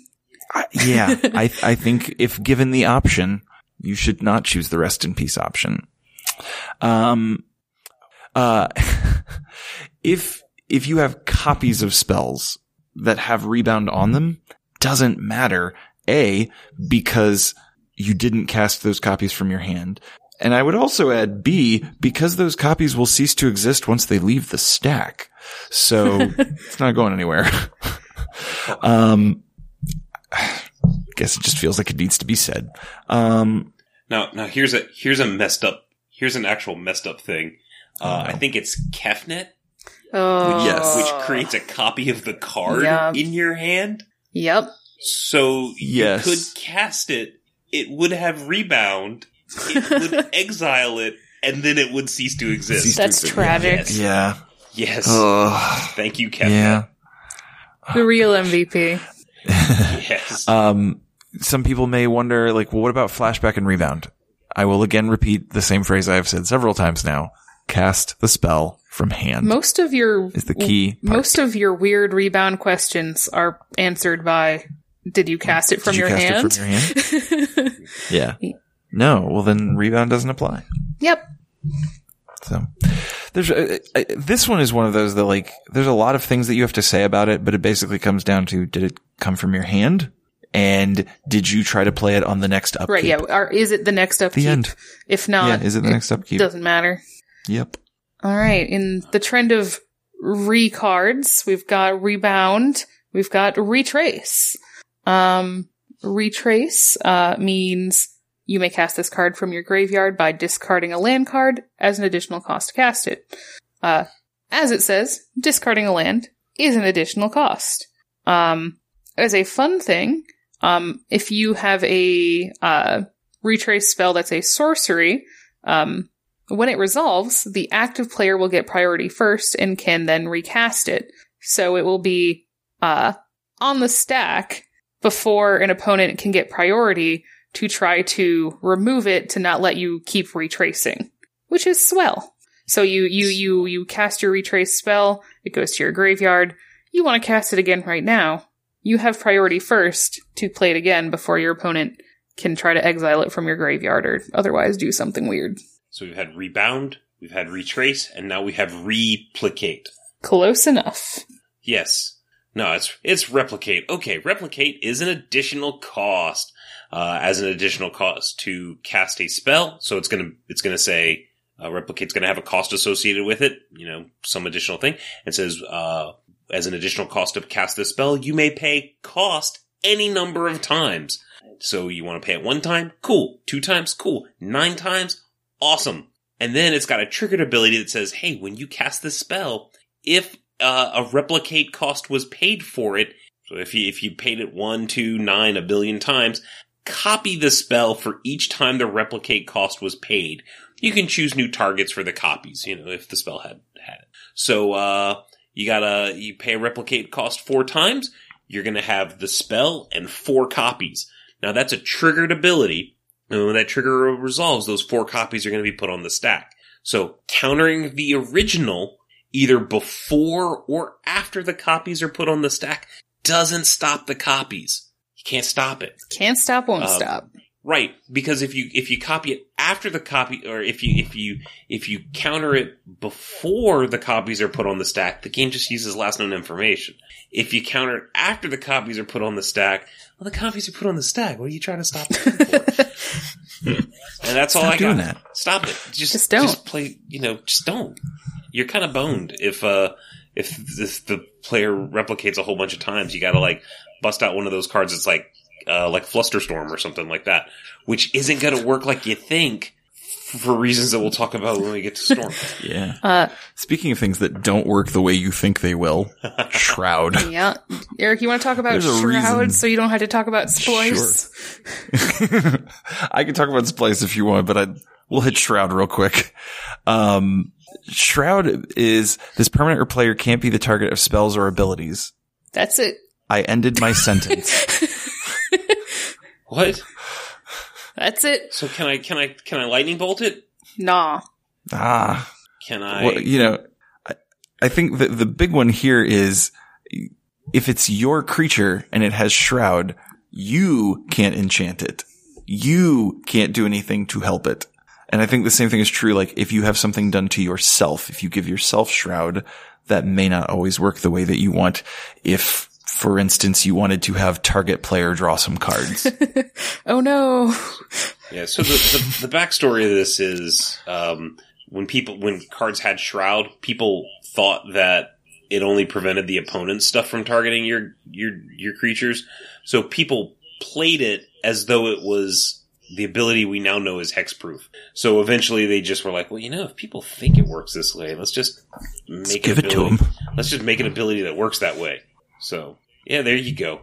It's hexproof exists because people couldn't. Because Shroud was hard. Figure out how Shroud works. Shroud was hard.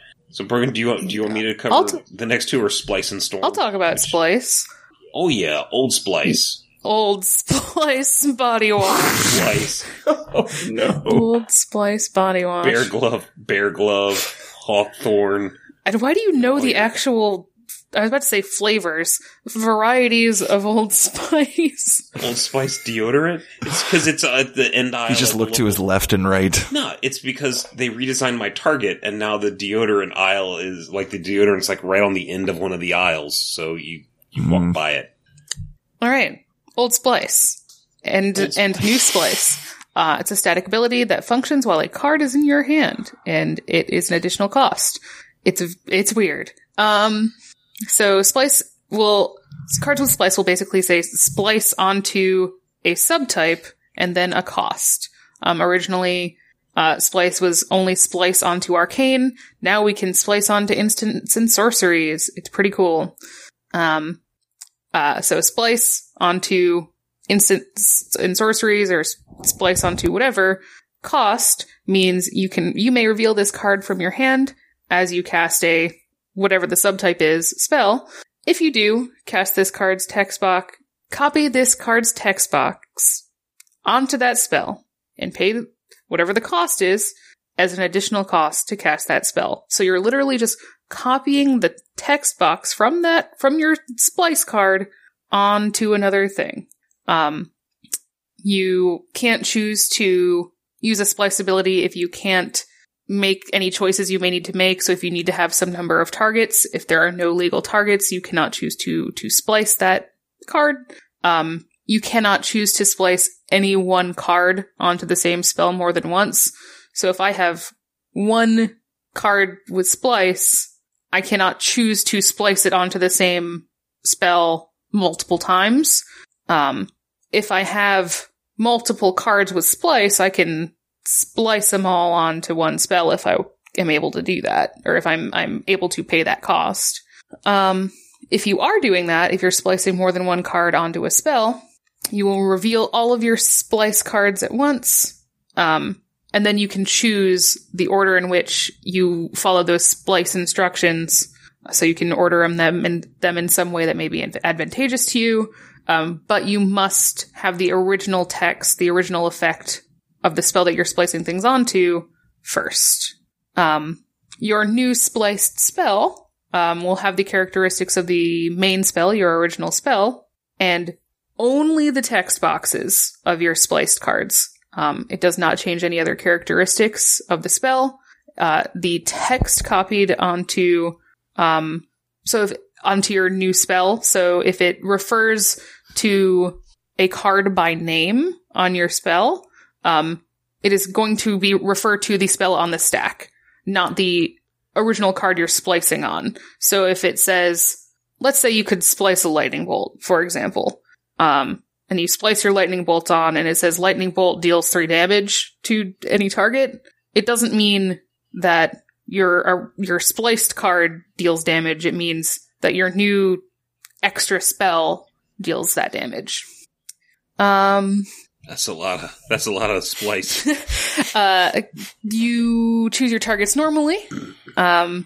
If your spell has one or more targets, as we talk about in every episode, your spell will not resolve at all if it has no legal targets at the end. So if you crafted this very cool spell that had exactly one target, but had a bunch of other cool effects, and then the target that you had chose is illegal, you do not get any of your very cool things. So all this text is added when casting the spell, like before you get to the step where you choose target. So it's, announce, put on the stack. And then when you're doing like the choose your modes and all that stuff, that's when you would actually do the splicing stuff before you get to choosing the targets. Right. You can't choose your targets before you splice because you may have to choose targets for what you've spliced on. That's a lot of, that's splices. For something that's so simple. Ugh. Okay, sorry. No, one final important thing about splice. Anything that you craft, anything that you spliced on to your spell, will be lost once your spell leaves the stack for any reason. So, if it's countered, if your spell leaves the stack, you do not somehow get to keep your splice effects. Though your splice cards are still in your hand, so you may be able to slap them onto something else, your perfect spell you've crafted is gone. So that's a lot of rules. Can I try and sum up splice in a succinct way? Because this is one of those mechanics that it's kind of easy to understand as long as you don't think too much about the rules. Yep. So basically, you've got a card that says splice onto instant. You can use that ability, pay that cost to add those words to another spell that you are already casting. But you get to keep the splice card. You just kind of go like, you pay the cost, you reveal it, and you add the words, and then you put it back in your hand and you do the thing with the extra words. And there's a whole lot of rules baggage to go along with it. Speaking of something with a whole lot of rules baggage. Yeah. Storm. Alright. Storm is a triggered ability that functions on the stack. Storm means when you cast this spell, copy it for each other spell that was cast before it this turn. If the spell has any targets, you can choose new targets for any of the copies. So, first thing is, this counts when you cast it. When this trigger resolves, it looks at each spell that was cast before it this turn. And I say cast, and I'm putting emphasis on cast, because this is putting copies on the spell stack. Those copies aren't cast. So, if you try and storm after you've already cast a storm spell, you're not counting the copies, because the copies weren't ever cast. Okay? If any copies are put on the stack for any reason, you don't count them up. Storm counts both the spells that you cast and the opponent casts. Counts everybody's spells. The copies are put directly on the stack. You can choose the targets for each copy individually. You can counter the copies, but each one has to be countered individually, one at a time. Yeah, which is kind of cool, because there's there's Flusterstorm. Flusterstorm's a great card. Flusterstorm is counter target spell unless its controller pays 1 storm. So, if I play, something that deal 1 damage to each creature, storm, and I get 8 copies, so I've got 9 plus the 8 copies, well, I cast Flusterstorm, and I can target each copy and the original. Sounds pretty cool. Mm-hmm. Let's see here. When counting, okay, so I'm gonna start reading this. I haven't actually read this sentence, but I'm gonna read it. Hopefully I can fake my way through it. When counting spells for Storm, you do count spells that were cast face down. Spells cast, okay, so morph. Spells cast from zones other than the hand, and spells that were countered. Flashback, yeah. Or rebound lets you cast too, right? Yep, you're casting it. So if you cast something face down, i.e. morph, you're rebounding, flashbacking something, and then spells that were countered, so things that have already, were cast and were countered, you're gonna get probably that spell and the spell that countered it. There you go. A. Mm-hmm. Storm. Alright, both of you took annoying abilities that start with S. I will also take an annoying ability that starts with S. The last one. Well, last annoying ability that starts with S. Specifically. Yeah. Suspend. Suspend encompasses 3 parts of an ability. So you're going to see it structured as suspend N, and then a cost. So first thing, you have to be able to cast this spell normally to be able to use suspend. So you have to think timing and permission, all of that stuff. You can pay the cost, whatever it might be. Usually it's a reduced cost compared to the mana cost, and then exile it with N time counters on it. This action does not use the stack. All right. So this is a special action. At the beginning of your upkeep, this is the second one. The beginning of your upkeep, if the card is suspended, remove a time counter from it. And then the last one, when the last time counter is removed from this card, if it's exiled, play it without paying its mana cost, if able. And those 2 words are important. If you can't, it remains exiled. If you cast a creature spell this way, it gains haste until you lose control of the spell or permanent it becomes. A card is suspended. If something wants to fiddle with things that are suspended, it looks for those things in the exile zone. They have the suspend keyword, and they have a time counter on it. The big thing that I will mention is that if you have something in exile, and this comes up fairly frequently with humans being a deck and with burn being a deck. When you try to get your Rift Bolt to happen, if there's a Thalia sitting there, Thalia says no thank you. So you don't have the ability then to pay extra costs. So even if it's just 1 mana and you're sitting there looking at all your mountains going, but I have the mountains, it's not going to happen that way. There is so much more that can be said about suspend. I highly recommend, if you are ever uncertain of a ruling, I know hopefully you've heard this from your mentors, but if you are uncertain of a suspend ruling, please look it up, because there's so many ways it can be funny. So that's all I'll say. Yeah, there are a lot of things that can make suspend weird, and this one in particular, when looking at various notes on suspend, there's so many. So we've been talking for a long time, and I would definitely suggest going to look that one up. Threshold. I don't have a good pun for threshold. It's just a weird ability. It's just an ability word with no inherent rules meaning.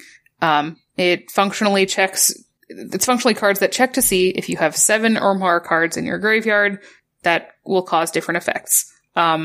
This means a few different things depending on what kind of card it is. So if there are instants and sorceries with threshold, they check if there are 7 or more cards in your graveyard when they resolve, not when they're cast or put on the stack.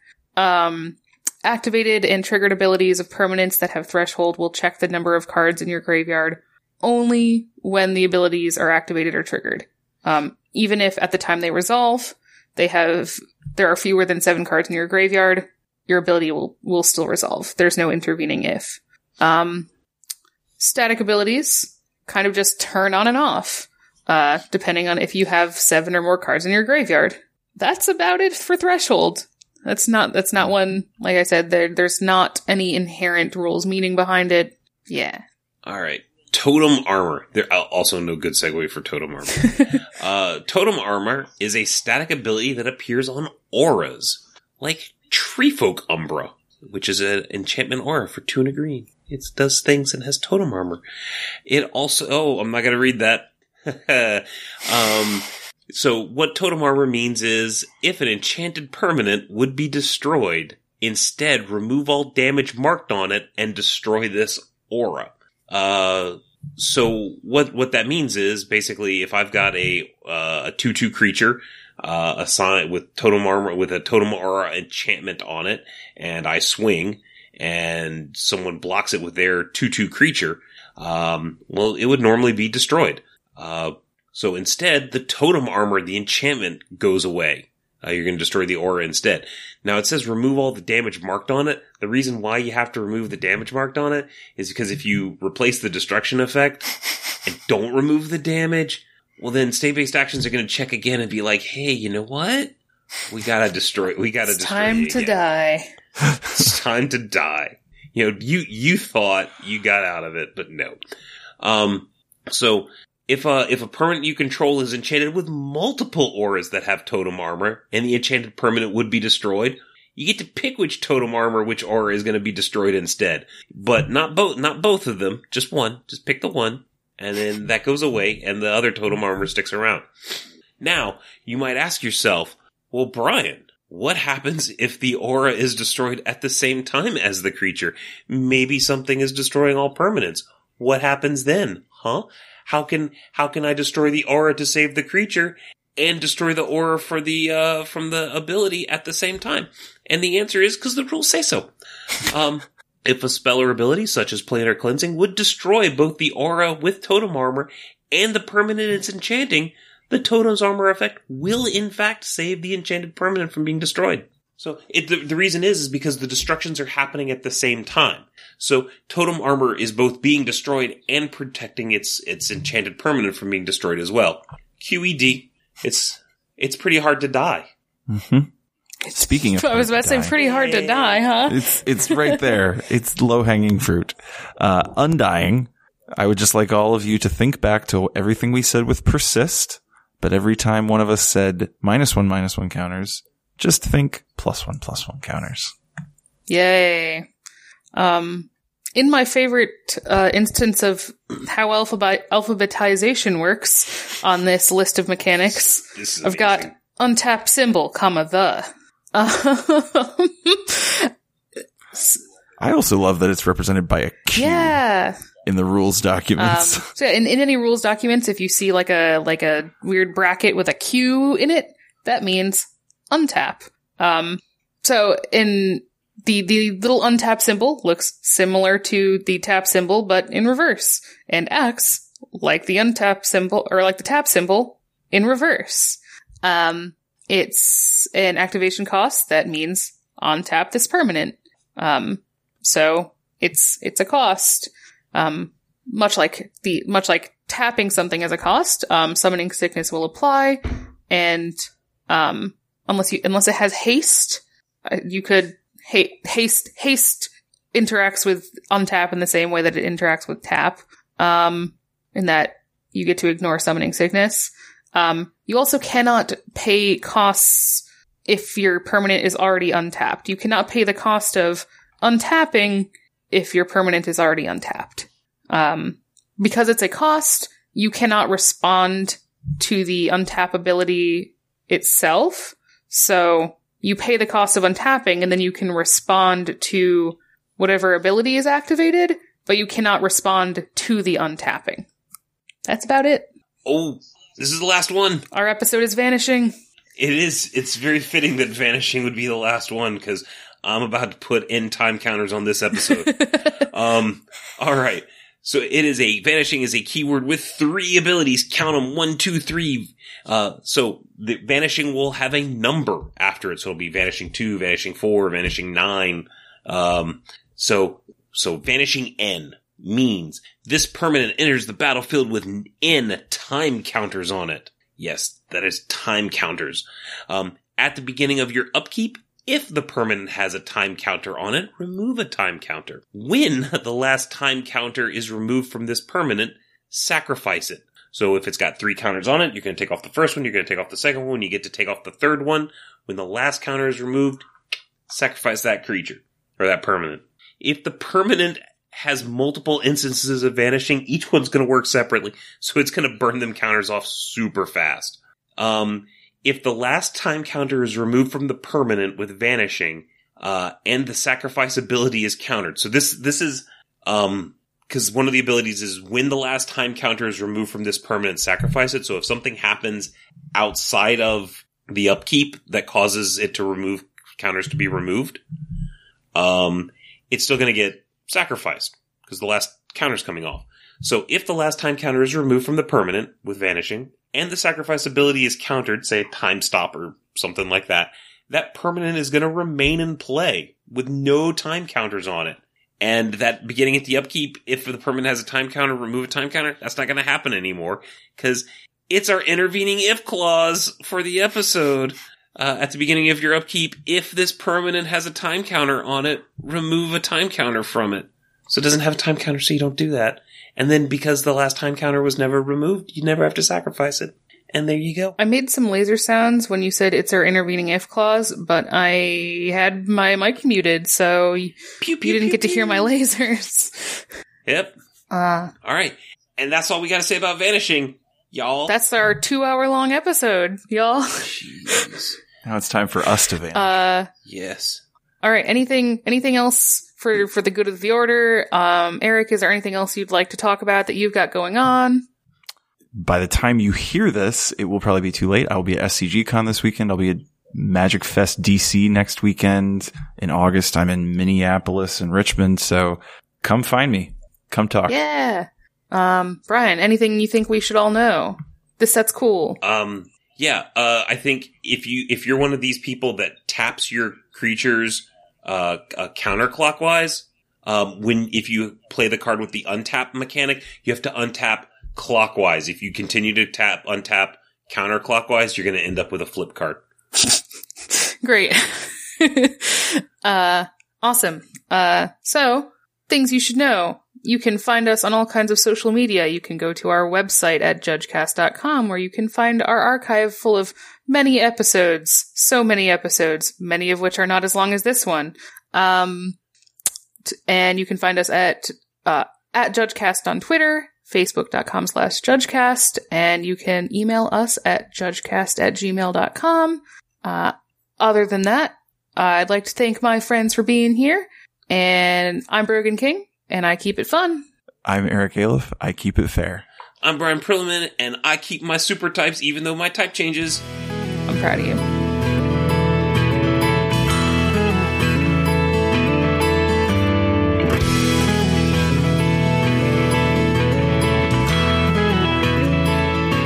There was, I think, one that I really wanted you to do, Brogan. You wanted me to do? Yeah. Oh. Is it Evolve because that's my favorite, or is it for? No, is it Chiller Pillar? No, I wanted to do Chiller Pillar. I loved. I don't know which one of you put it, but like Level Up for the love of God. That was Brian. Brian did them up through Replicate, and I did Shroud down. For Totem Armor, I'd put yes. Just Here's the text on Totem Armor. Also, it sucks. Did you notice I have rebound, retrace, and replicate. Yep. Okay, Yes, I I did. fixed those earlier, Oh. and then I went back and went, hang on a second. Yes, there was I did. theming.